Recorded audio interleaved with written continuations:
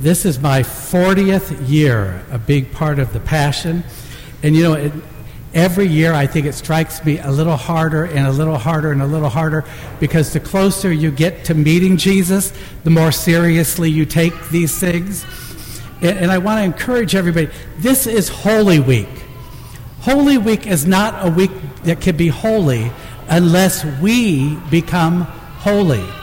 Holiness is determined by the way we live our lives, day by day by day. And during this week, we are encouraged to look at our lives and then to do something about it. There's all kinds of services. Look at the bulletin.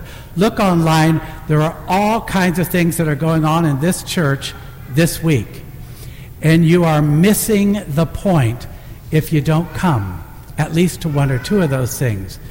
Because that's how we get holier, by having greater encounters with Jesus Christ and more intimate encounters with Jesus Christ as we grow older and mature in our faith. So we've just celebrated the Passion. We know what the week is all about. Don't let it escape you.